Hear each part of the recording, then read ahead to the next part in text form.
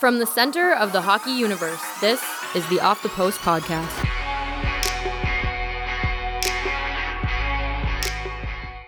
Welcome to another episode of Off the Post. I'm your host, John Mattis of Post Media, and today on the line from Calgary, Eric Francis, also of Post Media, covers the Flames for us there, and of Sportsnet. Eric, how's it going? I'm great. How are you? I'm pretty good. Things have been happening today. Willie Desjardins is gone in Vancouver yesterday, so we're recording this on Monday night. On Sunday, Lindy Ruff is out of Dallas, and then now, an hour or two ago, before I pressed record here, Dean Lombardi and Daryl Sutter out in LA. So I didn't have you on to talk about coaches and GMs, but what's your reaction to the LA news? Because I find that one the most intriguing. Well, I mean, I don't think it's a shock that Daryl Sutter was let go. I'm surprised that both of them got let go as a tandem. Certainly Lombardi has made some questionable moves this year. I mean, that Ben Bishop trade still has me scratching my head. I thought, well, maybe there's some method to that madness and it'll all come out in the wash and we'll figure out why he did it. But it didn't make sense from the day he did it. And obviously now it really doesn't make sense when they needed goal scoring, not goaltending. But, you know, Daryl Sutter, they always say he's a shelf life coach. Hey, all coaches are shelf life coaches. They all get fired eventually. But Daryl Sutter, it seems, wears out his welcome a little faster than others because he's so hard on the players. You know, to promote Rob Blake, that's been a long time coming. This guy's been working his way through the league and now up to a GM, you know, role, which is great for him. Luc Robitaille named the team president. That's fantastic, too. These guys are highly respected, and I can't really question those moves in terms of PR, but in terms of whether they can get the job done, I'd rather have Dean Lombardi in there than a rookie in Rob Blake. But anyway, the LA Kings obviously felt like missing the playoffs 2 out of 3 years is enough, and they need to make radical changes. And maybe that's what it takes. You know, the culture there was such that for whatever reason they had a lot of talent in that lineup, but couldn't score goals. And nobody could quite explain it, but maybe a new coach will be able to bring in a new breath of life and rekindle their ability to put the puck in the net, because they certainly have the talent to be able to do so. Yeah, and with Sutter and his playing style, maybe it's just worn thin on the players because he's very, pucks on the net immediately, like not more shot volume than quality, and he has a lot of big bodies. He likes them to bang around. They're kind of a unique team around the league because a lot of teams are going to speed and small, and they're still big, and they're still kind of crashing around. So I don't know if that'll shift now or if they're still going to play to their players' strengths. I guess that'll be something to watch. But I like that Rob Blake is a GM more so, not necessarily because he might be better than Dean Lombardi, but I know that Blake's been kind of sitting in the shadows, you know, kind of working to move up to this point. So I'm interested to see how he does in really a very important role. Yeah, and I think in terms of Daryl Sutter, I think you're going to see him reemerge pretty quickly here. Not that he needs to. I get I've always got the feeling. I know Daryl took several years off. I think it's about 20 years ago now, just to be with his family, be with his son. And he's a family man, and he's a farmer at heart. So he may just want to relish a year or two on the farm or with his family. But if I know Daryl, and I think I do know him quite well, he'll be back at it pretty soon. I mean, there are already openings. Florida is looking for a coach. Dallas is looking for a coach. He may be a good fit for one of those cities. We'll see. We've not heard the last of Daryl Sutter. And it's funny because when he left Calgary, I think everybody assumed we had seen the last of Daryl Sutter because we thought he was too hard on players and he'd wore thin in the league. But I think he boosted his stock by winning 2 cups in LA. That'll do that for anybody. And I think he'd be pretty much in demand. Yeah, I wonder if he ends up in Vegas, too. There's another vacancy. We're going to move on, though, to the playoffs. The reason why I'm having you on the podcast, because you're following the Flames. So we're going to start there, and we're going to keep this podcast within the Western Conference. And with the Flames and the Ducks, I don't know if I've seen many takes out there that are saying that the Flames have much of a chance. Where do you land on the spectrum? Are you picking the Ducks? Are you picking the Flames? And by how much either way? Yeah, I certainly am not going to disagree with. I disagreed with the masses when they counted the Flames out this year. I really did think they would bounce back and make the playoffs. But now that they're in, they've drawn the worst possible opponent. I can't fathom that the Calgary Flames will be able to win a 7-game series against a team that has had their number for the better part of a dozen years. I could trot out a million statistics right now to make it almost impossible to believe that the Calgary Flames could win this series, but I'll paint a picture as to the one way that they could. They haven't won in Anaheim, as I think most people know, since 2006 was a playoff game, but their last regular season game was 2004. That's crazy long, and that's a NHL record.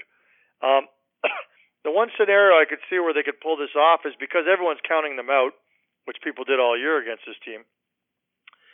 What if they won one game in the Honda Center? What if they surprised even themselves maybe by winning a game in the Honda Center where they haven't been able to win, for 12 years? I think that if they could do that, the momentum they could get from that, the confidence they could get from that, could really have the Ducks on their heels. Suddenly, Flames would have home ice advantage. They'd come back to Calgary where the city's going to be going nuts, and suddenly it could be Calgary's series to lose. I'm not saying this is going to happen, but that would be one scenario where I think the Ducks would really be reeling if suddenly the magic they've had over the Flames disappeared in one game or maybe two at the Honda Center. So huge pressure on the Flames to steal a game in Anaheim. If they do, then they have a chance, and that's the only way I see it possible. And, of course, Brian Elliott will have a lot to say about that, as would any goalie in any series that we're about to talk about.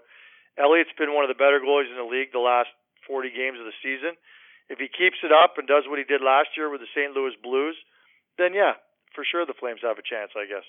Well, first of all, I do remember when you were on the podcast a month or two ago that the Flames were not in a great situation. They were on a losing skid of some sort, and you were, I wouldn't say you were pumping their tires, but you were keeping it optimistic, and I was going, okay, yeah, maybe he's just too close to the action and not seeing it from afar, but they turned it around. Like you were right, and I mean, they've had a bit of a surprising season, a bit of an up and down season, and a lot of it could be related to the goaltending. And then, Monahan and Gaudreau didn't get going until later in the season. But at this point, they're going up against Anaheim, and they've lost most of their games this season to them. I believe 4-1 is the season series, although I don't know if they play each other 5 times. That seems like a lot. Yeah. Oh, okay, they did. And I wonder, though, because the last game that they played each other, there was the Cam Fowler injury caused by Mark Giordano. I've seen both GMs kind of go at it in the media to some extent. Do you think that's going to play a factor, or do you think since it's the playoffs, everyone just kind of forgets about the dirty stuff in terms of what happened in the past, and they just focus on winning the hockey game? Well, in terms of, both GMs going at it, it was Brad Treliving's turn today, and he was pretty upset. He really was upset at what Bob Murray had said, suggesting that Mark Giordano was a dirty player, that he intentionally hurt Cam Fowler. Again, I don't think I'm too close to the action to realize it. Like, Mark Giordano is not a dirty player. He plays hard, but no one's ever accused him of being dirty. That's just sour grapes or frustration, whatever the case may be. And the Flames GM wanted to put him in his place today and make it clear that Bob Murray was either drunk or just trying to get the officials to buy in and maybe play some head games here. Will there be a spillover? Most people in the Flames dressing room say no. Of course, they're going to say that. I guess they don't want that. But also, I think, once you get to the playoffs, there's usually a lot of hype about these matchups. And I don't think anyone's going to go after Giordano per se, because he's already fought Josh Manson and got his hat handed to him. He took his medicine. But, it's going to be a nasty series. There's no question about it. This is actually one of the closest rivals that Calgary Flames have. And, the fact that their last playoff matchup was 2 years ago against Anaheim didn't go very well for the Flames. But there's just a lot of bad blood. Add to the fact you got Corey Perry, Ryan Kesler, two of the most despised human beings in the National Hockey League. Add to that the fact that Kevin Bieksa is no longer now a Vancouver Canuck, where he was hated by Flames. Now he's in Anaheim. There's going to be a lot of different things that are going to happen over this series that are going to spark some of that hijinks after the whistle. The Flames say they want to stay away from it, and they'd be wise to do so. I don't think it's as easy as they think it's going to be. I think you're going to see a lot of garbage, and I think that'll add to the excitement of the series. Well, I think they're going to have to keep all their focus on what's going on between the whistles, because Anaheim has 3 lines that can just come at you, a star on every line. If I break it down, it's Ritchie, Getzlaf, Eves. So you got Getzlaf as the core guy there, and Eves has 32 goals this year. Just a phenomenal year for him. Cogliano, Kessler, Silverberg. 2 out of 3 guys are stars or borderline stars there with Kessler and Silverberg.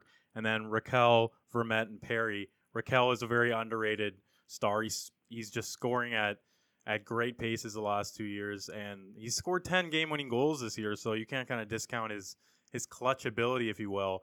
So I know that the defense corps on Calgary is great. They have 2 great pairings, but I wonder, can they keep up with those 3 lines just coming at you constantly? Oh yeah, that'll be the big question, And what's different about this team for the Flames team than it was 2 years ago when they lost in 5 to the Ducks is, the Flames team is a lot deeper now. It's a little older. They've got a little more experience under their belt.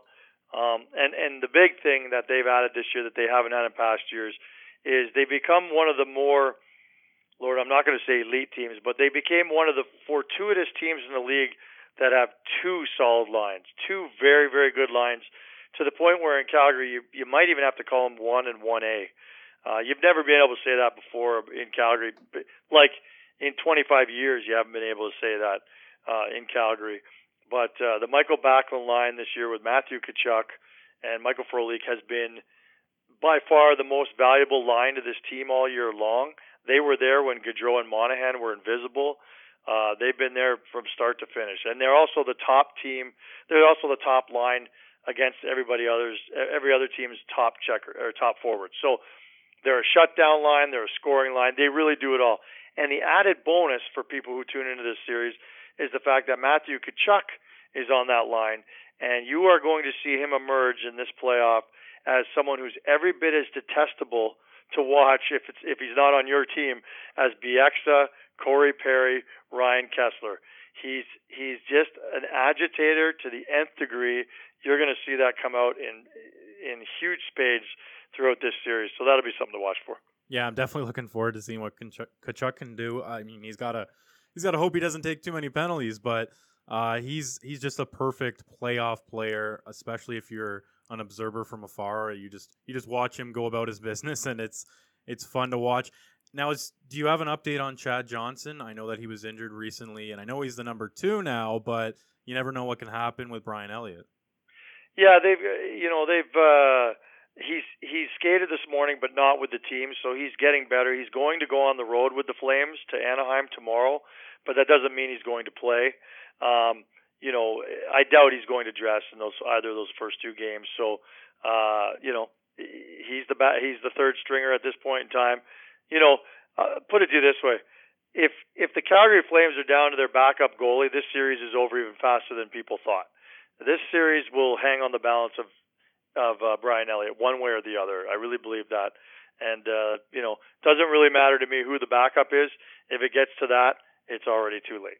Well, and stranger things have happened where a goalie has taken over a series where Brian Elliott could end up being the story of this whole series. But, I mean, the odds are against that happening when you look at the Ducks roster and you look at John Gibson in net, who I actually looked up his stats today. He's having a better season than I thought he was. He has a .924 save percentage. That's right up there, a top 10 goalie in the league, and he's played a lot. He's finally, he has that role all to himself, no Frederik Andersen, so that's going to be a tough task, putting pucks in the net for the Johnny Gaudreaus, Sean Monahans, Tkachuk's back, and that group that scores for them. Will they be able to on such a star goalie at this point? Yeah, and I'll tell you, it's not a done deal in terms of who the starter is going to be in Anaheim. Randy Carlyle never announces his goalie until basically the goalie skates out onto the ice for the game. He doesn't announce it after the morning skate. He doesn't announce it a day or 2 in advance. I wouldn't be surprised if he went either way. If he went to Gibson or even Bernier. It was unthinkable that Bernier would be the starter, I think, earlier this season, or certainly last year when we were watching him in Toronto. But I think that's a situation where Carlyle looks at it as 1A and 1B as well. So, yeah, big decision that he has to make there, and could have a huge impact on the series, depending on whether he makes the right call or not. All right, let's shift to the second most interesting Western Series, in my opinion, and that's the Oilers and the Sharks. And finally, the Oilers are back in the playoffs. That's going to be a huge weight lifted off of their shoulders as an organization in the city. Finally, they get to see some playoff hockey for once. And you got to start with Connor McDavid with the Oilers and with the Sharks. He had a 100-point season. It's all going to depend on him and how far he can take this team. And I think that they can, if McDavid is not shut down by whatever the Sharks throw at him, I think that they have a strong chance. Talbot's played great this year. There's no reason to think that he won't continue to do so. And the Sharks are banged up right now. Joe Thornton's injured. So is Logan Couture. They're both apparently going to play in Game 1, but they're definitely not 100% based on reports. And you look at the Sharks roster and you go, where's the time gone? All these guys are super old and they don't have – I mean, they have some young players, but they're not part of the really difference-making group. And – I just look at the series and go, if Edmonton just kind of plays a straight game and doesn't get too fancy, I think that they can win this series. And it's kind of crazy to say that now, considering at the beginning of the season, I thought the Sharks would go all the way. Yeah, and certainly the way they've been trending, it's kind of one of those head scratchers where you're thinking, whatever happened to the Sharks? I mean, Brent Burns was my Hart Trophy pick a month and a half ago, maybe 2 months ago. And now I'm not even sure I'm going to vote for him for the Norris to win it. I mean, he's certainly number 1 or 2 for the Norris on my ballot, but he's no longer in the mix for the Hart conversation. I can tell you that because he's disappeared over the last month and a half, and so have the Sharks. And I don't think it's a coincidence that the two have done that together because he's such a big part of that team. I'm with you. I would be quite surprised if the Oilers didn't win this series. They've got momentum, they've got goaltending. And they've got Connor McDavid. I mean, they have other things, and we could talk about those other things.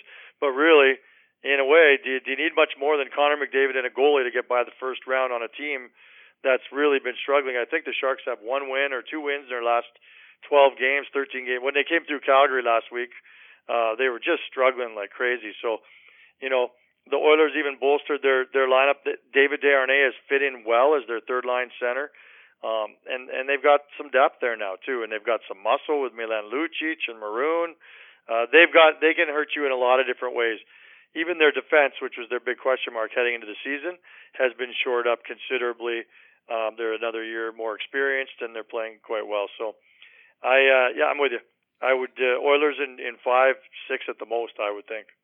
Yeah, it's I'm hesitant to give them too much credit because it's their first playoffs as a group. Like even Jordan Eberle, this is his first playoffs. It feels like he's been in the league forever, but this is his first chance. And Ryan Nugent-Hopkins, in a way, it's kind of it's good to see because you want to see those players in under the limelight and see if they're actually clutch players and all that. Obviously, Eberle has his World Junior accolades, but he's never even been able to try out the playoffs, let alone strut his stuff. So I think it just comes down to McDavid, and that's the easy kind of answer or the easy angle in this. But it's I don't know where else to go with it because he was so phenomenal in the regular season, and there's no sort of there's no holes in what he's done over the season. There was no like super cold streak or issues in his game that are very concerning. So when you got that guy carrying your team, you can get through a team like San Jose that's a little banged up and a little, I guess, vulnerable would be the right word. Yeah, I don't disagree. I think all those are good points. They can play a big boy game now too, right? With those big guys I mentioned earlier and Zach Kassian. I mean, if teams want to muck it up, and San Jose's not necessarily one of them, but they're a big team. But if they want to start, cheap shotting and getting into the rough stuff, the Oilers can play that game now too, and that's the weapon they never had for 10 years. They were always shoved around, completely abused by every team they played against. Now they're standing up for themselves, standing up for one another, and so Connor McDavid can feel comfortable knowing that he's got lots of protection around him. And yeah, pretty impressive team right now, and I dare say that they're the team I want to watch the most in the playoffs, to be honest. I mean, a lot of great matchups, a lot of great teams, a lot of great players that you're looking to elevate their game, but that's a team right now that I'm very curious to see how they elevate their game to that next level. given the fact that they haven't been able to even try that for more than 10 years. How about Chicago and Nashville? All Central Division matchup there. Who do you have in that first round series? I liked Chicago lost early last year, and I just can't see them losing 2 years in a row early. It's just too good a franchise, and I think they learned from last year. There's a lot of question marks, obviously. They got a lot of kids in that lineup, obviously. They got the cornerstones that every team in the league would love to have. But I just don't know about their goaltending. And it's awful that we're continually questioning Corey Crawford because he's gone out, won a couple cups, and yet we still question him all the time and wonder if he's good enough. I still have Chicago, but they're not going to. Nashville's not going to go quietly. Pekka Rinne, if he plays his world class goaltending like he can and has many times over the years, he's great. And the defensive core in Nashville is obviously formidable. Everybody knows that. They're a bit banged up right now, but I also think up front they don't have the stars that Chicago has, but guys like James Neal, Ryan Johansson, Victor Arvidsson is playing phenomenal hockey right now, and Philip Forsberg. There are a lot of reasons to think that Nashville could make some noise in this series, but at the end of the day, I can't see a juggernaut like Chicago losing in that first round. Yeah, I've got Blackhawks in 7. I think that Nashville's going to really, really push them and really just come at them full force and give them a ton of problems. And maybe the Blackhawks will be worn out by the end of it, but I think the Hawks get through.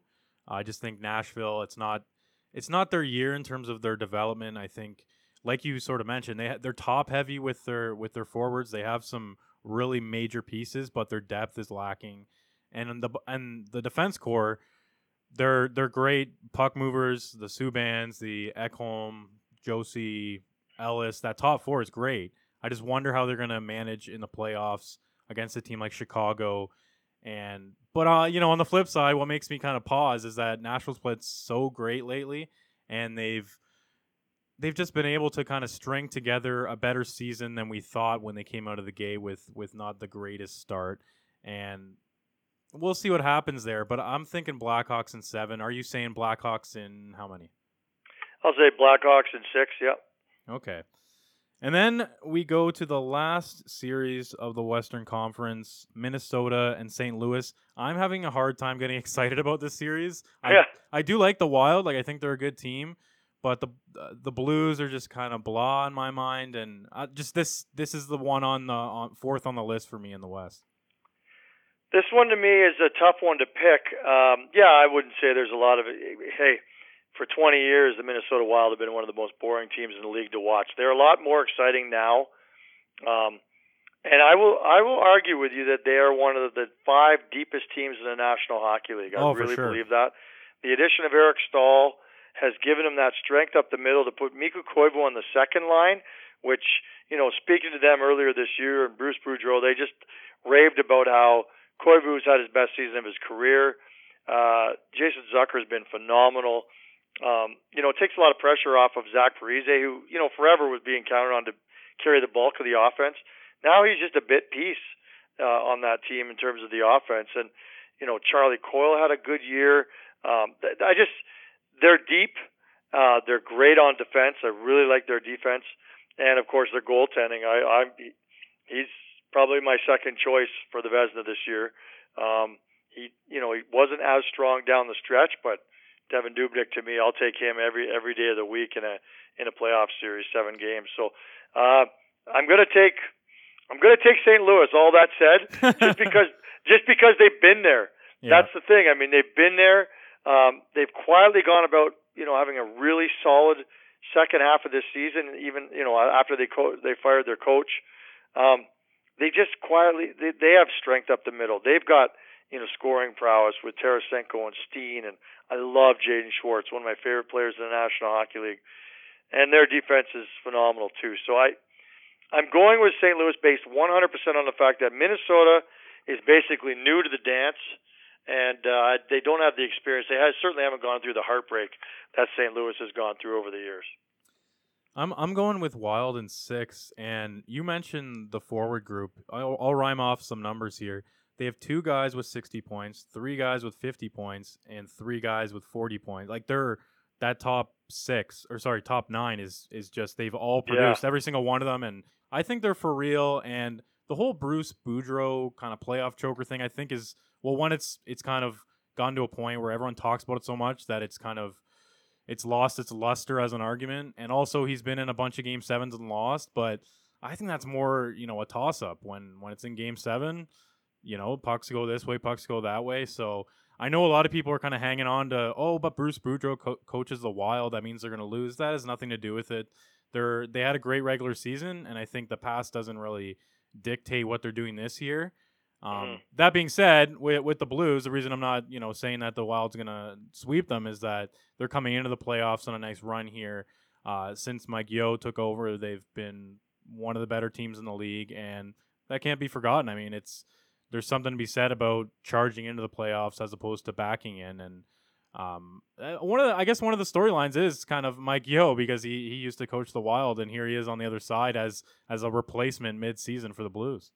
Yeah, absolutely. I mean, he's been there all year with them, but that dual coaching role, which nobody thought would work out.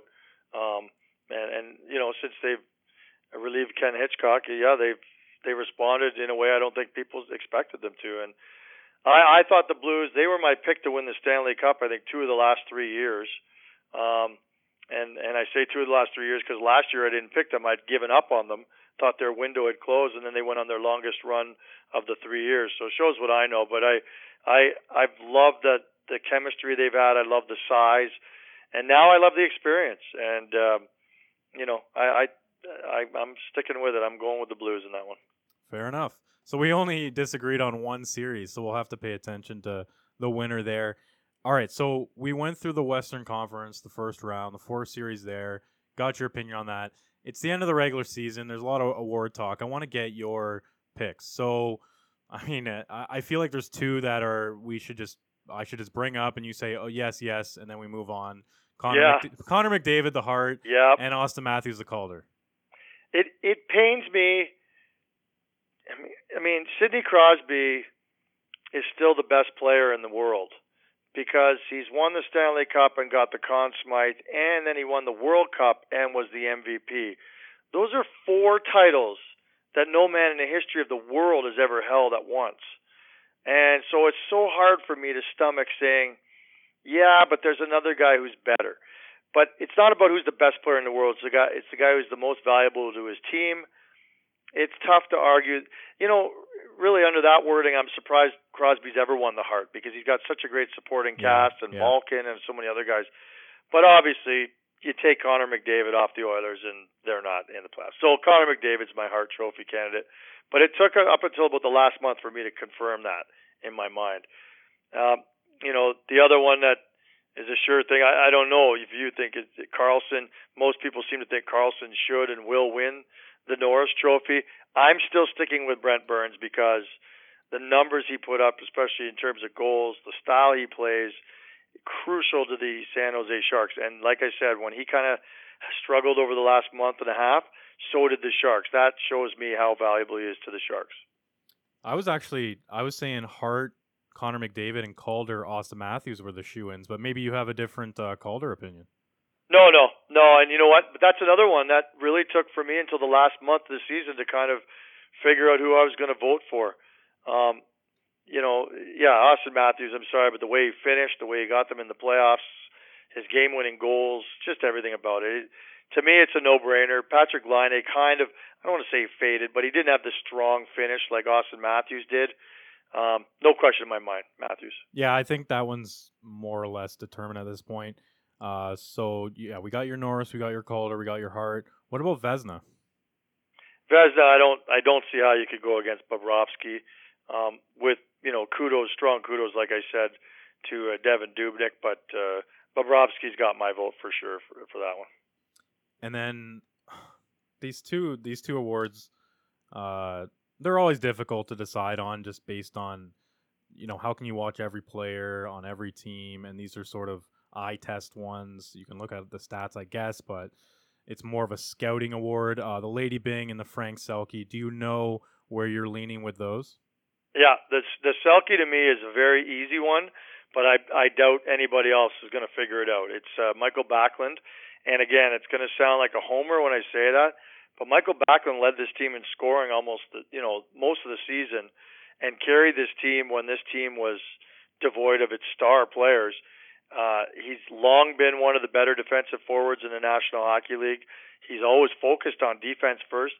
This year was kind of last year he had 20 goals, which was a breakthrough. This year was the first year he really exploded offensively. And all the other usual suspects that you generally talk about with the Selke, the Jonathan Toews, the Patrice Bergeron, their numbers pale in comparison to Michael Backlund's if you start putting them up against one another. So, I don't expect he's going to win it because I just think it might seem like an obscure pick. Or maybe in Toronto you've heard this. Maybe you've heard us kind of beating the drum for him, or the general manager beating the drum for him. I'd be interested to see what you were kind of thinking in terms of the Selke. Well, I was just looking at it before we started doing the podcast a couple hours ago, and it was him, Bergeron, and Kessler that I was looking at.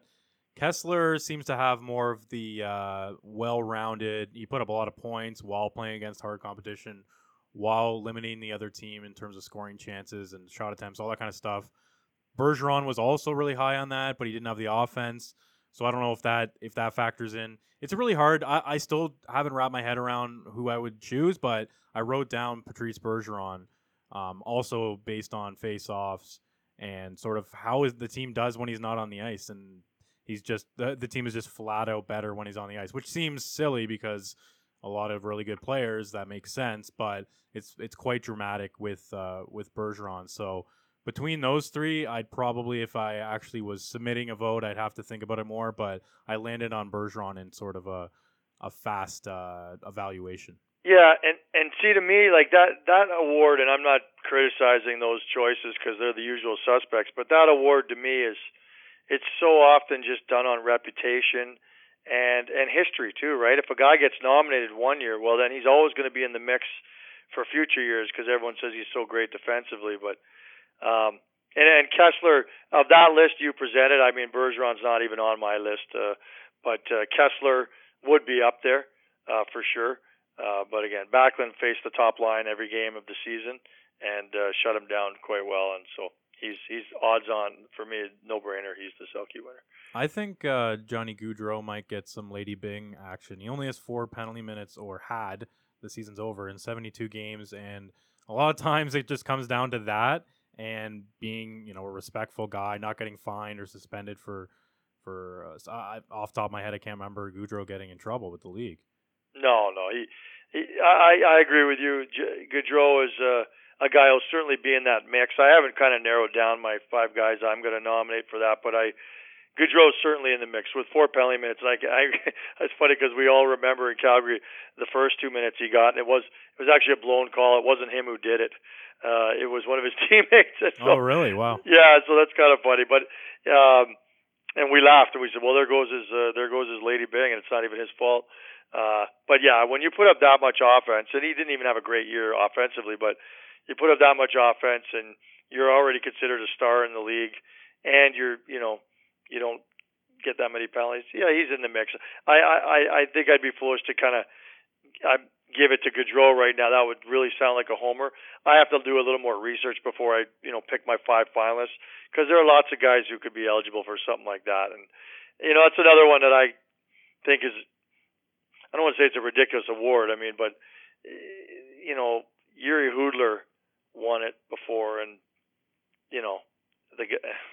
I just didn't agree with that at all. So lots of options there. Yeah, sometimes it just seems random, or it could be a guy that just happens to not be getting a lot of penalties. You know what I mean? It's just there doesn't seem to be too much rhyme or reason to it. But the Jack Adams has more substance to it, and I think this might be Mike Babcock's award to lose. And for most of the season, I was beating the John Tortorella drum and even Bruce Boudreau to an extent.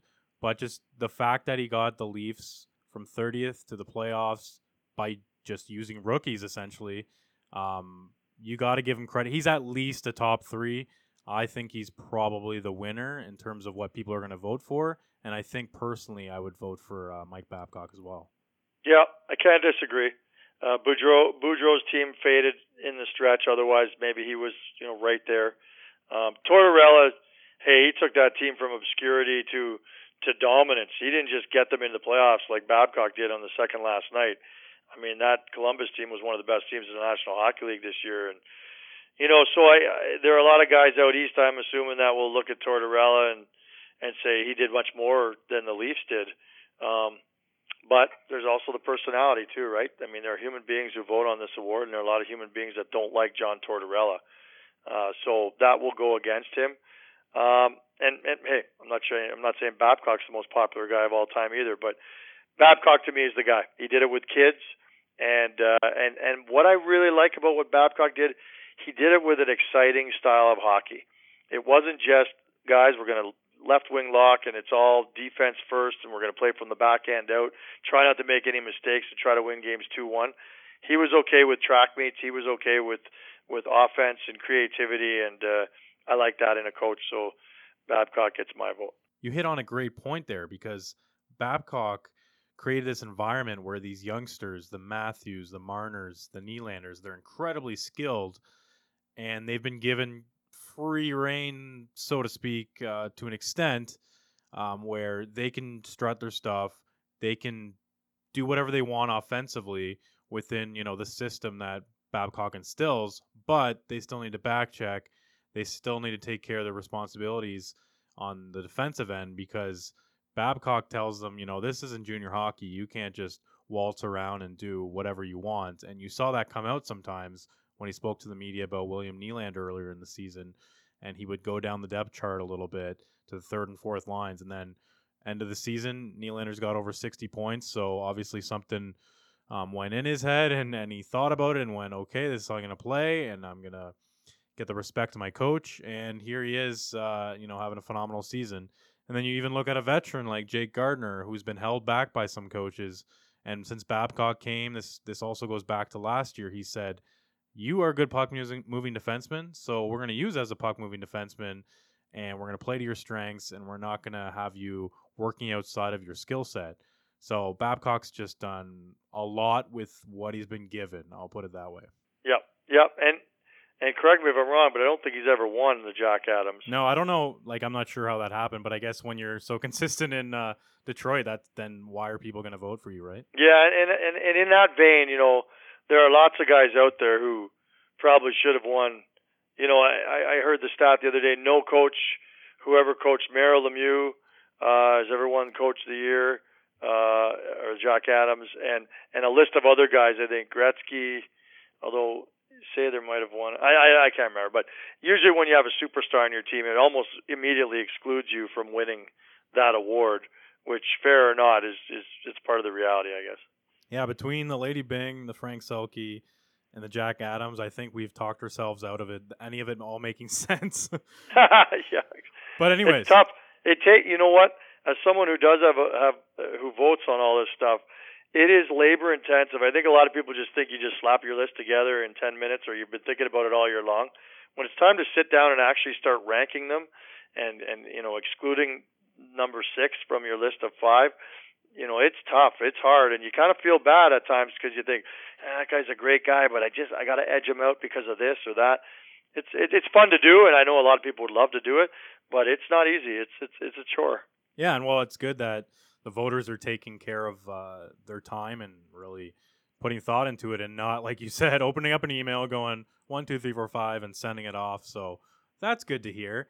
Yeah. And Eric, great having you on again. How can people find your fine work? Well, I'm in the Calgary Sun. I'm in the Calgary Herald every day, post media. So you can find me on, I guess, Slam, Canoe, and all sorts of places. So I'll be busy over the next little while. We'll see how long that while lasts with the Flames, but there'll be lots to write about. That much I know. There's already been lots to write about heading into this series. Awesome, Eric. Thanks again. Thank you, sir. We'll talk soon, John.